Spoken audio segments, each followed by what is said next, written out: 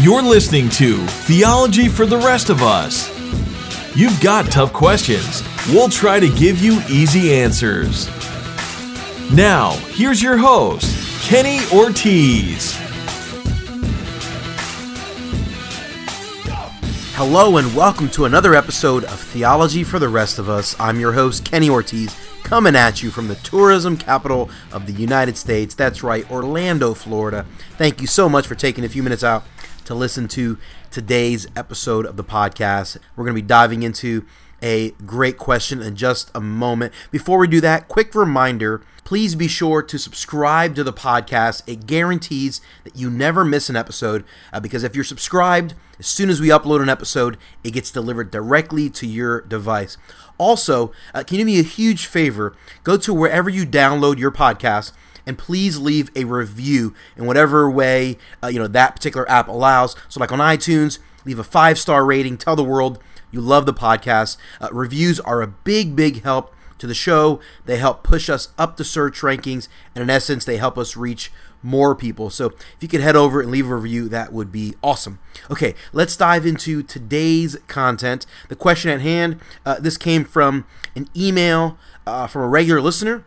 Our question is, why is Jesus called the Son of Man? Great question. In fact, when you look throughout the Gospels, this seems to be Jesus' favorite term to refer to himself. Multiple times, he calls himself the Son of Man.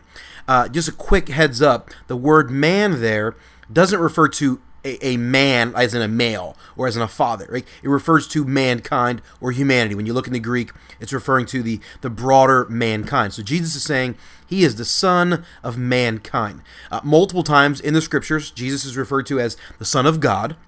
And that clearly is referring to his deity, that he originated from a place that is, or came to us from a place, that was different than what any other human comes from. He came from a divine place, that he has divine nature.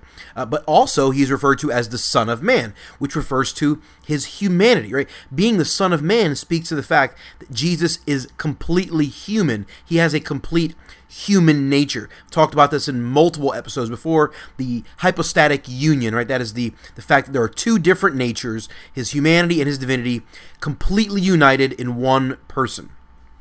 Understanding the humanity of Jesus reminds us that Jesus gets it. Like, he understands what it's like to be like us, to be human, to face the trials and tribulations of this life, to deal with what we've dealt with, right? The book of Hebrews talks about the fact that we don't have a high priest who can't sympathize with us. He understands what we face. He was tested and tried in all the same ways that we are often tested and tried.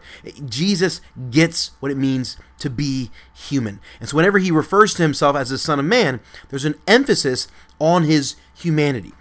And that reminds us that God became a man, reminds us of the willingness of Jesus to condescend on our behalf, to step out of the boundless eternity and into the bounds of time, to step out of the eternal, or to step off his eternal throne and to limit himself to a physical human body for a period of time. This incredible condescension that Jesus takes on for us. The fact that he is the Son of Man reminds us of what an incredible sacrifice Jesus made on our behalf. God becoming a human. Think about that. The creator of the universe, the God who oversees everything, makes himself small. He is big and he's strong, but he makes himself small and dependent. And he does that for us, to make a way for us to be rescued. This is an incredible truth that we should never take lightly. That's kind of the first meaning of the Son of Man. But there is a second meaning there that I think a lot of Jews in the first century may not have fully grasped. There's no doubt that some did, but a lot of them may not have. The second meaning comes from the book of Daniel. The prophet Daniel's writing about this, having this vision. There's a lot of symbolism there and a lot of kind of dual meanings. In Daniel chapter 7, there's this narrative where the Ancient of Days, which is referring to God, is giving dominion of the earth over to this other being that is referred to being the Son of Man. And then later, that same character is explained as the one that's standing in for the saints of the Most High. and the people of the saints of the Most High. So basically, this figure is being handed over power and dominion, and he's the one that's going to stand in and be the substitute for the people of the Most High God. Well, there's this redemption story. Again, there's a lot of symbolism and there's a lot of dual meanings, and there's probably, the reality is probably a lot of the original readers may not have fully grasped what was going on here, but there's this narrative being told to us by the prophet Daniel hundreds of years before Jesus arrives on the scene. The prophet Daniel is telling us that there was going to be one that came to us to be the one that stands on our behalf. The one that is our substitute, the one that stands as our rescuer. And this is the Son of Man. So when Jesus is referring to himself as the Son of Man, he is claiming to be the rescuer. He is claiming to be the Messiah. And this is a reminder of the redemption story.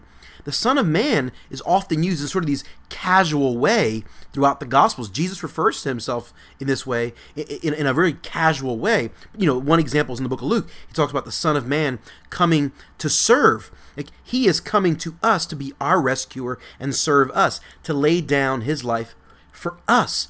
Again, this shouts to us how far God is willing to go to save us, how much he's willing to do on our behalf. And this is awesome to consider. And this should be humbling to us. And it should remind us that Jesus is worthy of our worship. Whenever we hear the term Son of Man, and whenever Jesus refers to himself as the Son of Man, this should be a powerful reminder that he is human, that he understands what it's like to be us, that he's been in our shoes, he gets it, and therefore he can sympathize with us, he can have empathy when we face difficulties. But the greater reminder that the Son of Man reminds us, every time he's referred to as Son of Man, we are reminded of the fact that God became a human, that he condescended, that he sacrificed greatly. And he did this to be our rescuer, to be our Messiah, to be our stand-in, to be our advocate, to defend us and rescue us from the consequences of our own sins that we rightly deserve. The Son of Man, the title Son of Man, shouts to us of both the humanity of God and the incredible sacrifice that God is willing to endure because he loves us and is seeking to rescue us. Thanks for listening to this episode of the podcast. I sure hope this has been encouraging and inspires you to worship Jesus with all that you've got inside of you. If you're listening to this and you have a question about this episode, or maybe any of our previous episodes, please feel free to shoot me an email. Or maybe you have a question or a topic that you'd like me to address on the podcast. Either way, shoot me an email. The address is heyortiz@theologyfortherestofus.com. That's HEYORTIZ @theologyfortherestofus.com. Also, remember to connect with me on Twitter. I love connecting with people there. My handle is @KennethOrtiz. It's KENNETHORTIZ. I'm Kenny Ortiz, and this has been Theology for the Rest of Us.